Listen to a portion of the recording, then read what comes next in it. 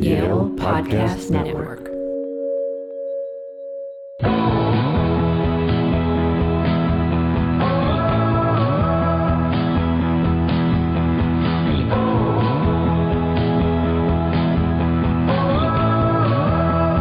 From the campus of Yale University, this is To Live and Dialogue in LA. I'm Aaron Tracy. Today on the pod, giant best-selling author Daniel Pink, whose work is super helpful for anyone interested in a creative career, in motivation, or how to maximize work and writing potential. Thank you to my mom, who pointed out his book When to me, which I absolutely devoured. So, how do you organize your writing day? Dan goes really deep into this in When. If you're a screenwriter or TV writer working on a pilot, you're probably determining your own hours, more or less. And if you're like me, you're absolutely obsessed with figuring out how to maximize it for the most productive day. Should you start writing first thing in the morning, or get your to-do list squared away and then dive in? What part of the day should you go to the gym to maximize creativity, to maximize weight loss, to maximize happiness? How long at a time should you write for? Should you take breaks? Should you take naps? Dan gives answers to all of these questions based on the extensive research that he's compiled. The full title of his book is When: The Scientific Secrets of Perfect Timing, and it's just a really fun, great read. The book spent 4 months on the New York Times bestseller list and was named a best book of 2018 by Amazon, Goodreads, iBooks, and a bunch of other places. Dan's main argument in the book is that we spend so much time focused on what we're doing, we ignore something equally important, which is when we're doing it. Dan has written 4 New York Times bestsellers. His TED Talk on the science of motivation is one of the 10 most watched TED Talks of all time, with more than 20 million views. He has a BA from Northwestern, a JD from Yale, and honorary doctorates from Georgetown and other places. And this is his second career, by the way. In the 90s, he was chief speechwriter to Vice President Al Gore. Now, right before we bring in Dan, I've gotten emails from listeners, and people have reached out on Twitter asking what I'm watching that I'd recommend. So I thought I'd give a quick recommendation once in a while, when I see something I love. So on the flight home from LA last week, I watched a movie that I've been meaning to watch forever. It's called The Swimmer from 1968. It stars Burt Lancaster and was written by Eleanor Perry. It was directed by Frank Perry, but he was fired and a really young Sidney Pollack came in to finish it. Now, I know this isn't news to anyone who's seen it, but oh my God, it is one of the most extraordinary movies I've ever seen. The movie is based on a John Cheever short story from The New Yorker. So one of its big themes is the suburban malaise and dark underbelly of the suburbs that Cheever is just so good at. The movie came out the year after The Graduate, when studios were trying to figure out how far into surrealism and postmodernism they could go. This movie goes far.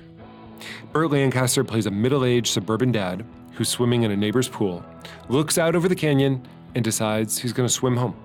Meaning he's going to go house to house, swimming across their backyard pools until he reaches home. People think he's crazy, of course, but he's determined.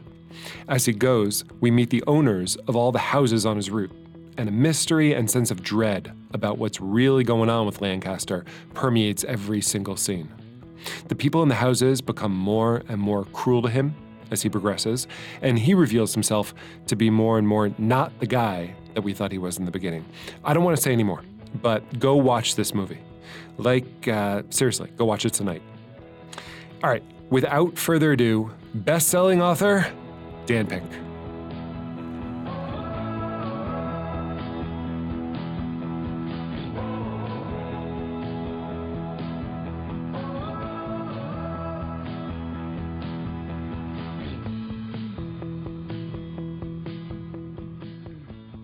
So I read When over the weekend, and I absolutely loved it. You know, I'm someone who is really obsessed with trying to figure out the best time of day to write.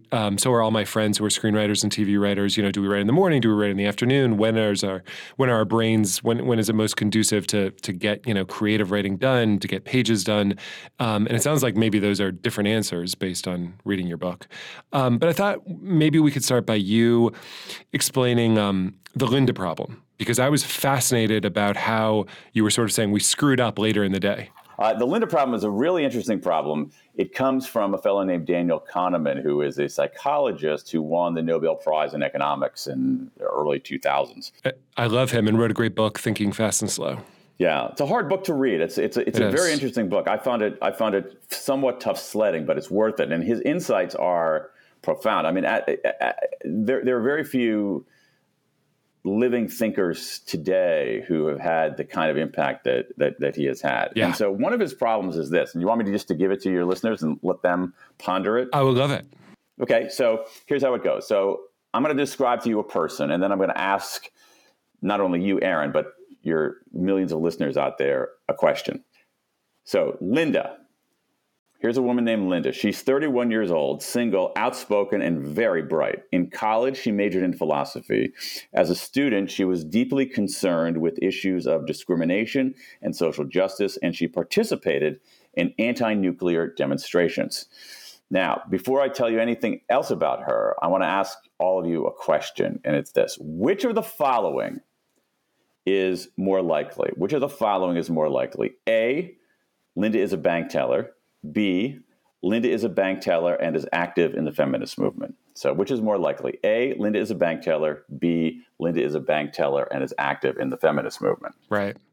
And it's 1:45 p.m. when we're recording this on the East Coast. And so according to your book, I am more likely to flub the answer, right? It depends on what your chronotype is. But let's just say most people will... So let's talk about what the right answer is, because what's interesting about this is that most people don't get the right answer. A lot of people want to say, oh, the answer is B. She's a bank teller and is active in the feminist movement. That makes perfect sense given what we know about her background. She's young, she's single, she participated in anti-nuclear demonstrations, but that is the wrong answer. Right. And what's interesting about this is that it's not a matter of opinion. This is basically, at some level, a very simple math problem. The reason it's more likely that Linda is a bank teller rather than Linda is a bank teller who is active in the feminist movement is that B, that second answer, has two conditions rather than one. Or to put it even more simply, bank tellers who are active in the feminist movement are a subset of bank tellers of bank tellers. And so a subset can never be larger than the set of which it is part. So this is what Kahneman calls the conjunction fallacy. And so it's a test of analytic reasoning. And what the research has found generally is this. Most people are inclined to get this question right in the morning and wrong later in the day. Now, so let's just stop there for a second. And the reason for that is this, that what we know from a variety of research, including some work from Kahneman, but just a whole mess of other kinds of research from many, many domains, is the following, that we tend to move through the day in three stages: a peak, a trough, and a recovery. A peak, a trough, and a recovery. Most of us move through the day in that order. About 80% of us move through the day in that order. Peak early in the day, trough in the middle of the day, recovery later in the day. Now, about 20% of us, about 1 in 5 of us-ish, 1 in 4, are different from that. We actually hit our peak much later in the day, late afternoon, into the evening, even into the late evening. Now, we'll get to that in a moment. So what we know about these changes in our mood and in our cognitive abilities is this, that during the peak, again, which for 4 out of 5 of us is the morning, for 1 out of 5 of us is much later in the day. And just when you say the morning, are you talking about several hours? Are you talking about, 2 hours? It depends on the person. There's considerable variance on that. So, it's just basically earlier in the, sometime in the morning, and it's not for like 5 fleeting minutes. It's for some amount of time in the morning. But call it a few hours. What we know about the peak is that during those few hours, that's when we are most vigilant. And this is the key here. That's when we are most vigilant. During our peak, that's when we're most vigilant. And what vigilance means is we're able to bat away distractions. And what this means is that makes the peak the best time for doing work that is like the Linda problem, that requires basically focus, attention to certain kinds of things that at some level bend to mathematical logic. And so what you have people who have chronotypes that are, a chronotype is basically, do you wake up early and go to sleep early? Do you wake up late and go to sleep late? Are you more of a lark? Are you more of an owl? Or are you in between? And so people who are larks and people who are owls, people who are in between, people who are larks and people who are in between, which again represents about 4 out of 5 of us, they tend to get that Linda problem right in the morning and wrong later in the day. But people who are owls, who have an evening chronotype, who just naturally get up late and go to sleep late, they tend to get that Linda problem right late in the day, late, into the evening, and wrong earlier in the day. Right. So fascinating that something that could seem, I'm sure when you asked the question, a lot of people, it was just an obvious answer. But for a lot of people, I'm sure they were kicking themselves when you finally did give the answer because they couldn't figure it out. Sure. It freaks me out that we could be so blind to our own sort of logical fallacies throughout the day. Oh man. I mean, I think there are two facets of that. One of them is, again, that most people get that question wrong. So it shows you how our thinking often goes awry and how we fall down the abyss of all of these cognitive biases and mental glitches. I think that for the purposes of timing, this line of research is relevant because it shows, I think, one of the most important findings, broad findings in this entire body of research on the science of timing, and it is this. Our brain power, our cognitive abilities do not remain static over the course of the day. They change. Right. They change in predictable ways, and they change sometimes in significant ways. And I wish someone had told me this much, much, much earlier in my life. I think we go into certain aspects of our work thinking that, all times of day are more or less created equal, and they're not. Our brain power changes over the course of a day. And so knowing how it changes, and there's nuance in this, there's not a universal single recipe, can make a big difference in determining the right time of the day to do things. But here's a complication though that I got from reading your book, which is, so the answer to that seems to me, I'm writing a bunch of projects right now. So my new thing is I get up and before I do anything, I force myself to write for 2 hours. Because that's, I guess I'm a lark, or I'm in between who's trying to be a lark. And so I try to get a lot of work done. But you said that at the end of the day, while we're less likely to get the Linda problem right, we are more likely to have insight. Some kinds of insight, I guess. And for a creative writer, that seems crucial to me. So I want to be writing when those insights are available to me, right? Yeah. Yes. But it's a great question, Aaron. And as a writer who who's not doing fiction, who's not doing conjuring stories, I thought about this quite a bit, and I'll tell you how I think about this. So let me take a step back and explain exactly what you were talking about. So what this research shows again is this. So we go through the day in 3 stages: peak, trough, recovery. And again, 80% of us, you have your peak early in the day, your trough in the middle of the day, early to mid afternoon, and then you have a recovery late in the day. Now, the recovery late in the day is very, very interesting because so for me, I'm not a full-fledged lark, but I lean toward the lark side of the spectrum. So late in the day, what happens is this. Our mood is actually pretty high, but our vigilance is not. So we've got lower vigilance certainly than during the peak, and higher mood. So that combination makes that a good time for things that require some amount of mental looseness, iterating new ideas, brainstorming, solving non-obvious problems. And there's certain kinds of problems, exactly as you say, called insight problems, are the sorts of things that don't necessarily bend to mathematical logic that we do better at that time of day. Now, let's circle back here to writing, because I think that there's some general design principles, although I would encourage the writers who are listening to this, to actually just test this on their own. So one of them, again, is you got to figure out your chronotype. We can get back to that in a moment. But here's how I look at it. I think that most writing, no matter what the kind of writing it is, should be done during people's peak. The reason for that is that as you know, Aaron, from your work, as I know, as every writer knows, the moment somebody sits down to write, so your butt hits the chair and, for you open up Final Draft, or for me, I open up Word. The moment you sit in the chair and your fingers hit the keyboard, at that precise moment, the entire universe begins conspiring for ways to distract you. Right.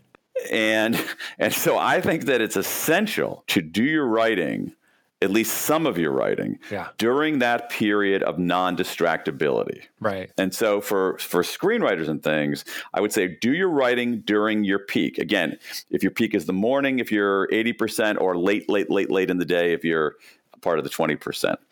However, so just do your writing and crank out your pages during that peak when you're not distractible. Now, I think that you can use your recovery stage, again, for most of us, late in the afternoon, 4, 5, 6, 7, 8, you can use that for something else. You could leave, let's say, a plot point open, perhaps during, and then during the recovery period, go to your whiteboard and say, I'm going to come up with 10 wacky ways to move this forward. That's okay? smart. Yeah. Or you could go to, hey, what I'm going to do is I'm going to talk to another one of my writer friends, and we are going to brainstorm ideas for her screenplay, and now we're going to brainstorm ideas for my screenplay at that time of day. Right. I think what you could do is you could read your pages over and go out for a walk or go out for a run and just let it incubate during that time. Right. So I think that in general, because writing is so difficult, and non-writers don't understand how difficult writing is and how much the world is basically designed and conspiring to destroy you. Especially with Twitter. Yeah. The whole world is, I'm obviously being very egocentric here, but I think the universe is designed to distract writers. Yeah, I hear you. When God created, like on the second day, God created distractions for writers. And so that's why I think it's so essential that writing be done during that peak period, that period of low distractibility. However, writers can use that recovery period for other kinds of things. So for instance, for me, I change my schedule so that I write in the morning. Like you, I do think there's an advantage in certain kinds of rigidity during that peak period. So for me, your rigidity is 2 hours. My rigidity is a word count. I have to hit my word count before I do anything else. But for me, what I'll do later in the day, I'll do almost all of my interviews. Because I'm not an investigative reporter, I'm not trying to catch people in lies or anything like that. I'm more inclined to interview somebody, a scholar or something like that, and say, hey, does that? I'm wondering whether there's any evidence that the stages of life are being remade. Does that sound plausible to you? What do you think about that? Do you think there's a connection between this paper on rutabagas and this paper over here on supply chains in Bangladesh? And those kinds of interviews and those kinds of conversations, to me, are much more fruitful during that recovery period. That's interesting. There's also something, so many of my favorite writers write with a drink in hand. Oh my God. Yeah. And I think part of that, obviously part of that is to just sort of, null the fear, numb the fear. But I think part of it, at the end of the day, recovery, if we've worked hard all day, maybe if we've gone to the gym or if we've just produced a lot of pages or we've taken the kids to school or whatever it is, we're a little bit drunk at the end of the day, even without drinking. Interesting. I think that does help a little bit in terms of making your mind a little bit less scared. And I know when I'm less scared, like when I'm in the shower or, I'm in a relaxed state, I'm much more able to solve problems. Well, Aaron, the mechanisms underlying what you just said are spot on. Basically, the reason that we are better at insight problems, better at brainstorming, better at iterative kinds of things late in the day rather than earlier in the day is precisely because our vigilance has declined. And so we are, another way of talking about declining vigilance is we are more disinhibited. And alcohol has the same effect. Right. Alcohol is disinhibiting. And so now, again, you can be too disinhibited. So you're slurring your speech and you can't find the keyboard. But that level of disinhibition is actually very helpful for certain kinds of cognitive tasks. That said, I still believe that a lot of writing requires vigilance, just because to get that first draft on the page requires enormous amounts of discipline and focus. And you always are going to have time to write and redo. Now, I've thought about this in another context that I think is relevant, and it taps a different aspect, sort of related aspect of social science and creation. So one way that certain social psychologists, certain developmental psychologists think about brain task, cognitive task is this. Some tasks are algorithmic. Some tasks are heuristic. Some tasks you actually are basically just cranking stuff out, following an algorithm. Others of them require an expansive focus. You're not following an algorithm. And what the research, let me take another piece of research on deadlines. Deadlines end up being extremely effective for algorithmic tasks and far less effective for heuristic tasks. Extremely effective for cranking out tasks, less effective for blue sky tasks. But I think that there is a moment in writing when a task kind of morphs from heuristic to algorithmic. And I don't want to empty the room here by continuing this for too long, but there's a moment when the task shifts from from heuristic to algorithmic. So what I would do is I would put, like for me in my work, like I would never put a deadline on you have until X to come up with an idea for a book because that's totally heuristic. But I would put a deadline saying you have until X to finish chapter 1. Right. Because I think that things, and so I think that writers, again, I think that the real lesson here for writers is think about this stuff and try things out on your own. So try out Aaron's method of this dedicated time in the morning. See if that works for you. Mm-hmm. See if you get your pages out. Try this thing where you're doing your more iterative brainstorming stuff later in the day. See if that works for you. Most important of all, if you are an owl, if you're an evening chronotype, then do your main stuff much later in the day, and maybe try to experiment with doing some of your brainstorming when you are a little bit early in the day when you're so sleepy, you're disinhibited. Right. And I mean, this is sort of more of a nuts and bolts question, but if I've determined for myself that the morning is my peak time, am I hurting myself by not waking up 2 hours earlier than I currently do? If I'm really going to get work done in the morning, shouldn't I be waking up at 6 and really maximizing that morning? You should be waking up at 6 if your body's telling you to wake up at 6. I mean, we are biological creatures and we have to listen to ourselves. And this idea of chronotype, what's your natural propensity, is a pretty important part of who we are. And if we constantly go against that, it's not going to work very well. So if you have not everybody has that kind of freedom. So if one has to be at work at 7:30 and you're going to have to wake up. You're going to have to wake up earlier, but a lot of writers have a little bit of discretion over that. And so I would wake up when you wake up and go to sleep when you go to sleep. I think that if you listen to your body and go to sleep when your body wants to fall asleep and wake up when your body wants to wake up, that's better than trying to listen to a lot of these, life hack sites mm-hmm. that are telling us, oh, the only way to be a badass is to get up at 4:30 in the morning. Right. And most of us don't do well at 4:30 in the morning. Right. Yeah, there's this romantic notion of writers, who get up in the middle of the night to get pages done, and there's just something very heroic about that. But I agree with you that that's sort of it's a myth. It's much better for all of our sanity and probably for the work if we actually get more sleep and then just take advantage of the peak trough that you're talking about. If one gets 8 hours, gets sufficient sleep, and then actually is intentional and deliberate about protecting that peak and taking 3 or 4 or whatever it is hours to undistracted, do your heads down writing and do it every day, you're going to produce pages. There's no question about it. Right. What about taking breaks? You talk about this a little bit in the book. Yeah. It's important to Stephen King has this thing in his book on writing about how he, sits down at his desk and he doesn't even get up to go to the bathroom until he's gotten a certain number of pages done. Mm-hmm. You say important, take a walk, go socialize, take a little bit of break every hour, right?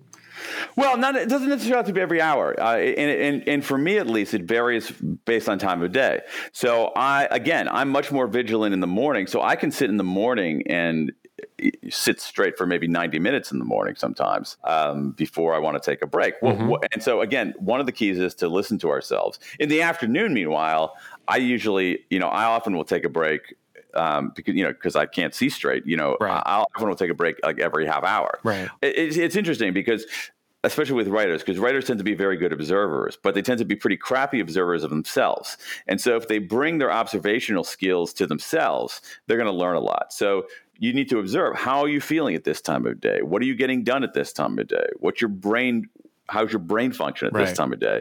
And if you're observational, if you're a good observer about those things, you're going to see a lot of clues that are going to allow you to design or redesign how you work. Now, what we know more broadly is that breaks are really important, that most people are not equipped simply to power through for huge numbers of hours. And what we also know, it's sort of like sleep, is that there's almost no evidence that powering through is a way to get more work done or better work done.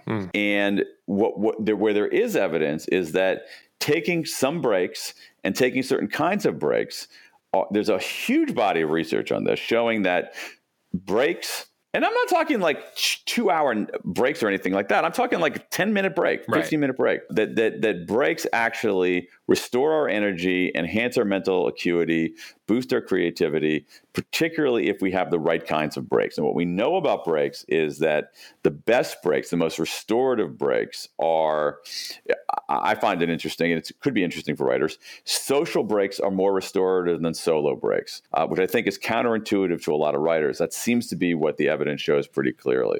Another dimension of it is that moving is better than stationary. So taking a break where you're moving around is better than one where you're sitting still. Right. That makes Third sense. is that outside is better than inside. And there is the evidence very broadly on the beneficial effects of being outside, of being in nature, even in urban environments is massive. And we know that fully detached beats semi-detached. So when you take a break, you're better, don't spend your break with your nose in your Instagram feed. Maybe don't even talk about work. Right. So there is there is in some ways a platonic ideal of breaks out there, which is, especially in the afternoon, I don't know, once. I mean, seriously, like once in the afternoon, or God forbid, twice in the afternoon, go out and take a 10-minute break outside, walking around with someone you like, leaving your phone behind. Totally. Yeah, I couldn't agree more. I think taking a break to just, change screens and just bring up Twitter instead of Final Draft, I think, it's not restorative at all. In fact, I think it gets me just deeper into an exhausted funk. So I think that's really smart. I don't have research on this, but I can tell you my own anecdote. I have never opened up Twitter, spent time on Twitter, closed Twitter, and then felt better. Right. Smarter, more creative, happier. Right. Right. Never. And the idea should be to regenerate ourselves. I mean, that's the point of a break. Yeah. Right. So what you're better off doing is going out and taking a walk around the block, outside. I mean, I think that people who have dogs in some ways have a built-in advantage because they take their dogs for a walk. Right. That's actually pretty good. Yeah. Those of us without pets have to be a little bit more deliberate. Yeah. That's one of the things that I liked about the book so much, that it really gives you sort of permission to follow your own sort of, biochemistry or whatever it is. Yeah. I think we're fighting against this, like I was saying before, this myth that, we're supposed to sit down at our desks at 9 a.m. and we're supposed to leave at 5, having just, worked the entire way through. And in fact, that is not the best way to get good work done. That taking breaks to go to the gym, as you talk about in your book, taking breaks to take a walk, they're so important. And if you end up only having gotten sort of 6 hours altogether of writing done during that day, that is still a better 6 hours than if you had just sat there for 8 to 10 hours and probably would have only gotten maybe 3 or 4 hours of actual work done during that period. There is not a single writer I know who won't produce work, and probably decent work, if they spend 6 hours heads down, undistracted over the course of a day. Yeah, exactly. Rather than giving ourselves a lot of times we like to give ourselves the illusion of it. So, I spent 8 hours in the office, but how much of it was on Twitter? Exactly. How much of it was answering email? How much of it was, staring into space? So that's probably the least evil thing you can do. Moving things around the to-do list. Yeah. How much of it was doing, spending your peak again, and this is important too. So we have our peak time. And for me, for years and years and years, I would go into my office and the first thing that I would do would be to answer my email, right, which basically is a way to say, give myself a false sense of accomplishment, but basically squander one of those very few hours of peak time. Again, I want to add something though for the owls out there, because the traditional world of work is really bad for owls. If you are somebody who is hitting your cognitive peak at 7, 8, 9, 10, 11 p.m., then the traditional world of work is brutal for you. And so I think this is one reason why many owls opt out of traditional workplaces. Right. Now, again, if you're working in an organization or something like that, you do have to make certain kinds of accommodations. But what I think is important is that the organizations begin accommodating the people rather than having everybody trying to fix themselves to match the organization. Right. No, you talk a lot about sort of the institutional changes that we need to make in the book, which are terrific. But I want to ask you about something about, you mentioned Daniel Kahneman's work, who I love. Something that struck me when I was reading his book, which you touch on in your book, is there's a certain time, if you've committed a crime, that you want to go before a judge. And it occurs to me that I think it can be something very similar holds for a writer who has a pitch to make for when they go in front of a buyer. Totally. So can you tell us a little bit about that, a time of day as it relates to decisions made by judges or TV network buyers? Sure. So let me tell you about that judge study, and then we'll widen the aperture a little bit and talk about what it says about decision making in general. Yeah. So this is a study done by Jonathan Levov at Stanford and a couple of Israeli researchers that looked at the decisions that Israeli parole judges were making. And so they looked at the likelihood that a prisoner would be granted parole by one of these judges, and they matched it up to time of day. And what they found was this very peculiar pattern, which was that early in the day, judges were up around maybe 60, 70% in granting parole. As the day proceeded, there was a precipitous drop downward to, I think it was somewhere in the teens. But then when a judge had a break, immediately after the break, her odds of granting parole went way back up. It's nuts. And then they plummeted again. And then she had another break. And immediately after that break, the odds of getting parole went way back up again. I think there was like a 7x difference in your odds of getting parole if you were if you were somewhere around here, if you were the person who was asking for parole immediately before the judge had her break, you had about a 10% chance of getting parole. If you were the person immediately after the judge had her break, you had something like a 70% chance of getting parole. That's insane. Getting parole. No, it's terrifying. Terrifying. And there are other things in and this, what we don't realize is how much time of day has an effect on our cognition. So you see it in health, you see it in other aspects of jury and judicial decision making. So there's some very interesting experimental evidence showing that when juries deliberate in the morning, they actually exhibit relatively little racial bias. When they deliberate in the afternoon, they exhibit enormous amounts of racial bias. And it's because our willpower has been zapped throughout the day, right? And the easier thing to do for the judge is not to grant parole, right? Because if the person goes out and commits another crime. I'm not so sure it's about willpower. A lot of the research on willpower, it's that specific phenomena has been called into question. Okay. I don't know exactly what's going on here, but I think when we see the evidence, I think there's something. I think there's something a little bit different going on, and I think it goes directly to what you were initially asking about, which is decision makers. Mm-hmm. And it's this: when we are confronted with a decision, and that's what you're doing when you're a prisoner asking for parole, or you're a screenwriter going into a pitch meeting. When we are basically confronting people and saying, decide this, the decision maker typically comes to that decision with a default answer. And the default answer is typically no. Right. Because that's easier, right? And so the default answer in parole is no. Judges don't get in trouble for not granting people parole. Right. And you see it in you're making a sales call, no is a default answer. You're asking somebody out on a date, typically no is a default answer. Right. At least that was my experience. And so what you want to do is you want to go in at a time when people are more likely to overcome the default. Right. And that tends to be early in the day and immediately after breaks. Now, I don't want to oversell this idea here, too. What we're talking about here is differences in your odds, essentially. So let's say you're going into a pitch meeting, you have to pitch an idea, and under ordinary circumstances, you have a 9% chance of getting a yes. Sounds about right.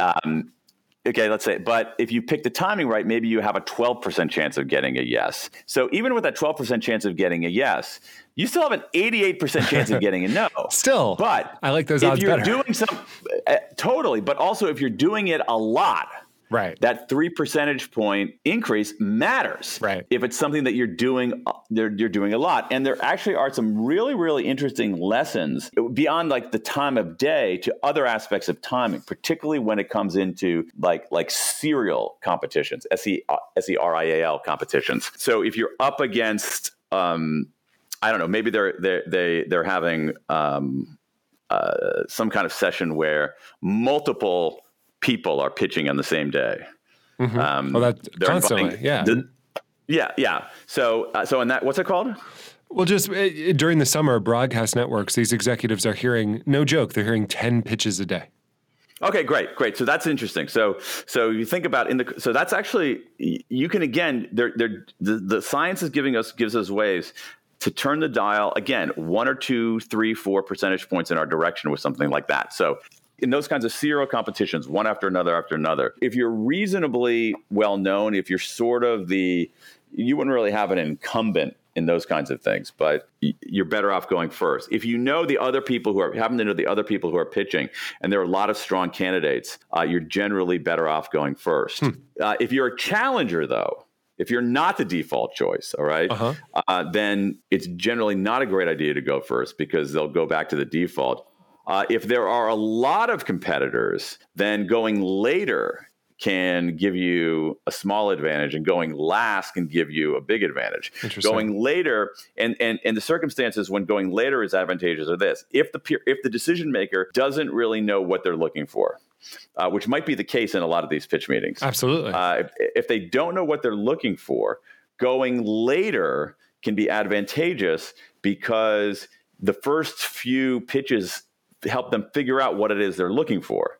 And so the other people burn their time with essentially honing the criteria of the decision makers, and you can come in when they're more likely to make a decision. When there are a lot of competitors, there is an enormous advantage in going last. And you see this in evidence of figure skating competitions. You see this in evidence of American Idol competitions, both of which have been, the data for those there's some pretty good papers out there analyzing that. So again, the point of all this is think about, being a writer or screenwriter. Okay. It's like, what am I going to write? How am I going to write?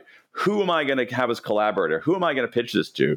We agonize over all these kinds of things. But when it comes to the decision about when in the day should I do it, we don't take it that seriously. And what I want to suggest is that these when decisions they're not more important than how or who or what, but they're as important. I love that. I want to talk about the peak end rule, which you touch on in your book. In Kahneman's book, he talks about it. The example is a colonoscopy.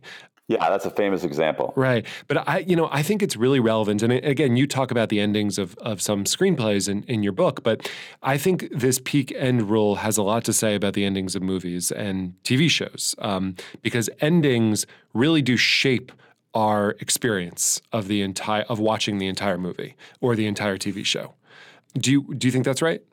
Oh, there's no question. Yeah. There's no question that the way that anything ends has a disproportionate weight on how people evaluate the totality of it.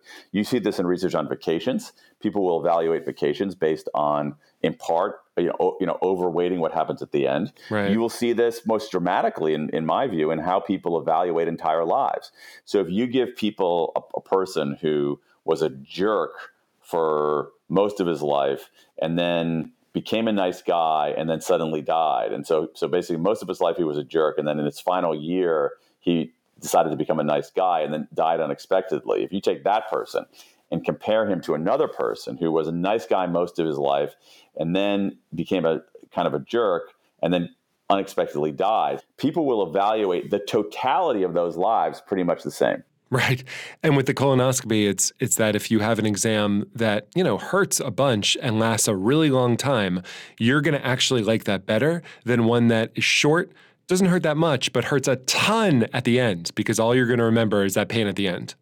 That is the famous colonoscopy study that gave us the peak end rule. Now, I think that for screenwriters, there are other writers of all kinds. I mean, we know a lot about endings. In general, people prefer endings that elevate. That doesn't necessarily mean like happy endings in the kind of sunny, smiley, Disney-fied sense. Right. But it does mean that people prefer rising sequences to declining sequences. Right. So this is one reason why memorable movies often have a poignant end. Poignancy isn't pure happiness. Poignancy is a positive emotion that becomes more memorable and more enduring because it's sprinkled with a few doses of negative emotion. Right. Yeah, that's interesting. I think a lot about the TV show Lost, where, people really enjoyed it for, I forget how many, 7 years, something like that. I mean, it was a really top-rated show and got great reviews.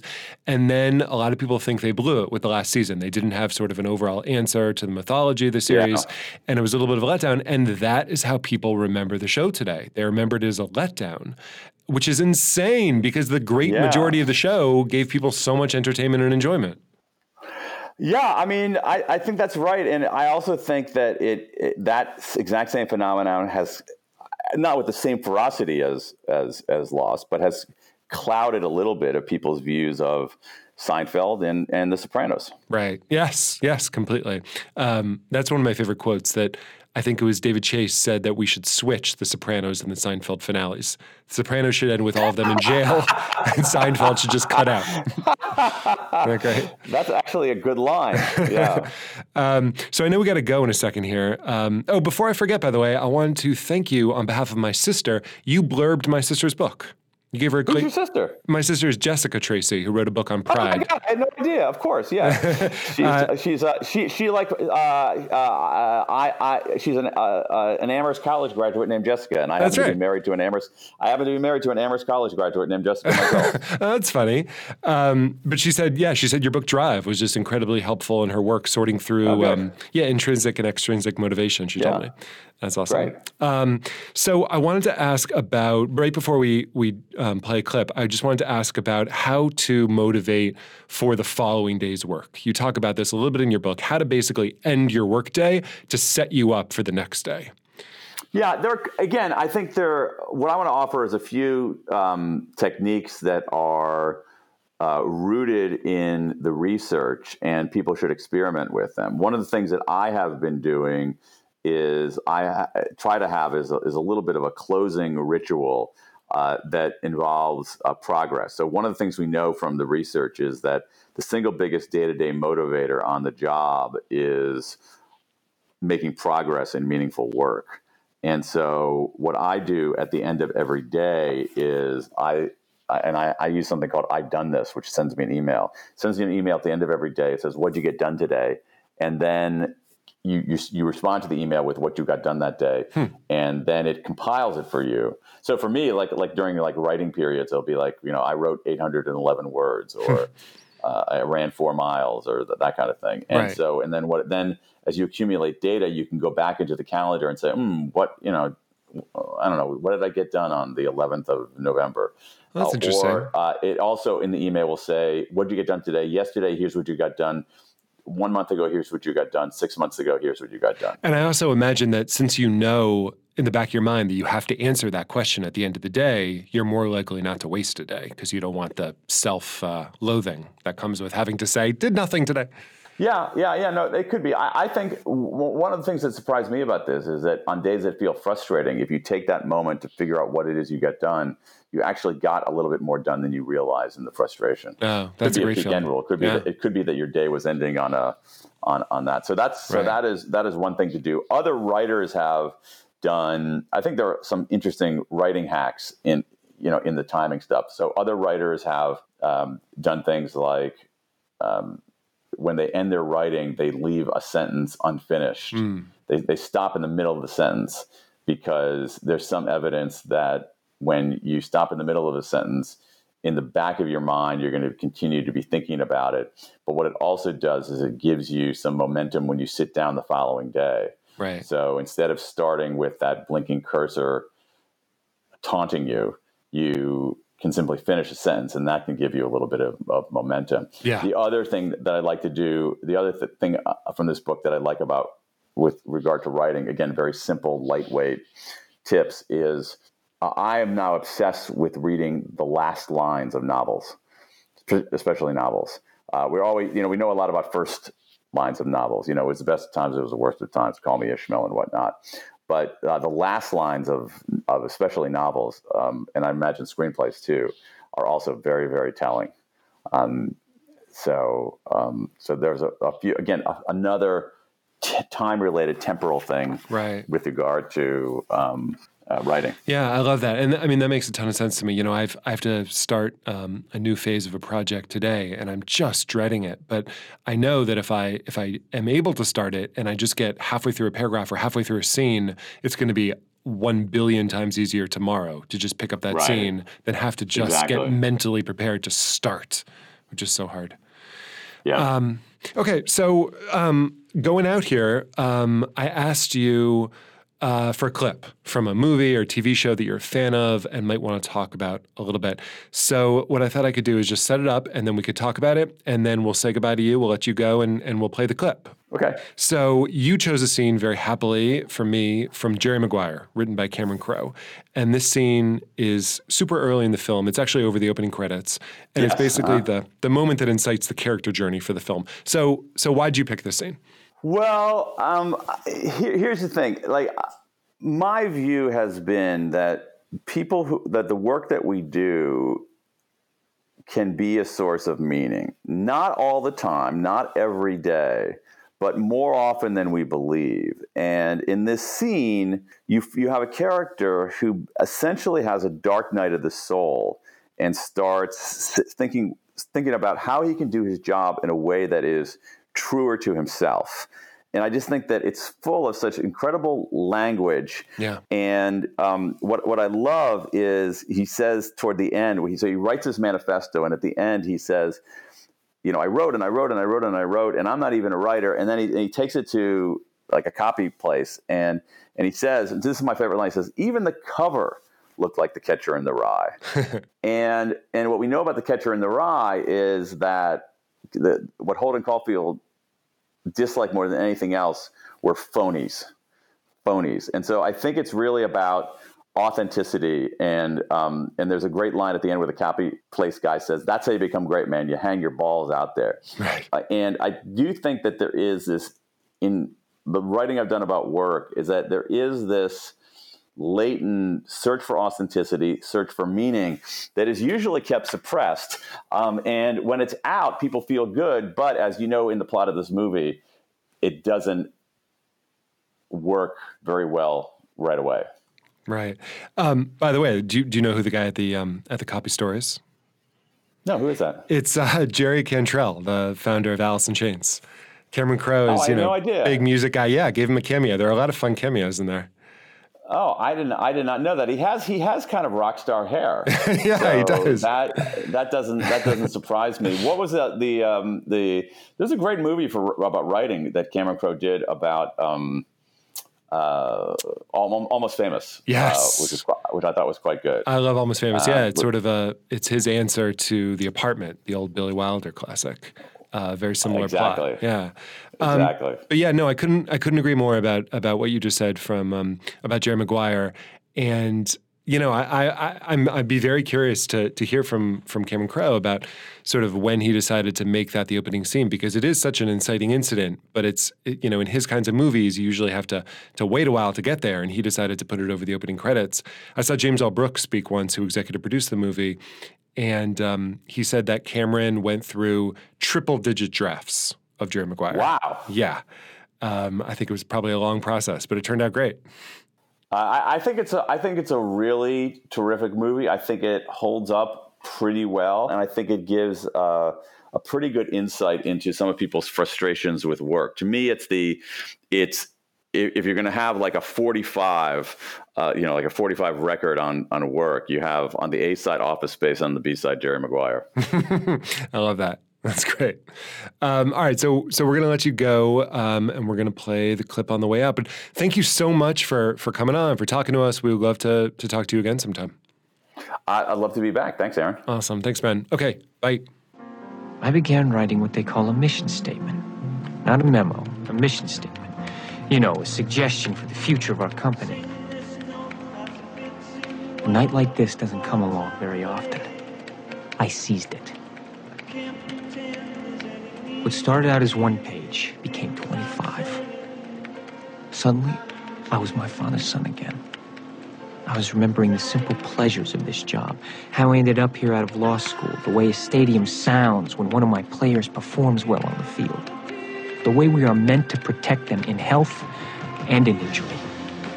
With so many clients, we had forgotten what was important. I wrote and wrote and wrote and wrote, and I'm not even a writer. I was remembering even the words of the original sports agent, my mentor, the late great Dickie Fox, who said, "The key to this business is personal relationships." Suddenly it was all pretty clear. The answer was fewer clients, less money, more attention, caring for them, caring for ourselves in the games too, just starting our lives. Really. Hey, I'll be the first to admit it. What I was writing was somewhat touchy-feely. I didn't care. I had lost the ability to bullshit. It was them always wanting to be. I took it in a bag to a copy mat in the middle of the night and printed up 110 copies. Even the cover looked like The Catcher in the Rye. I entitled it, "The Things We Think and Do Not Say. The Future of Our Business." That's how you become great, man. Hang your balls out there.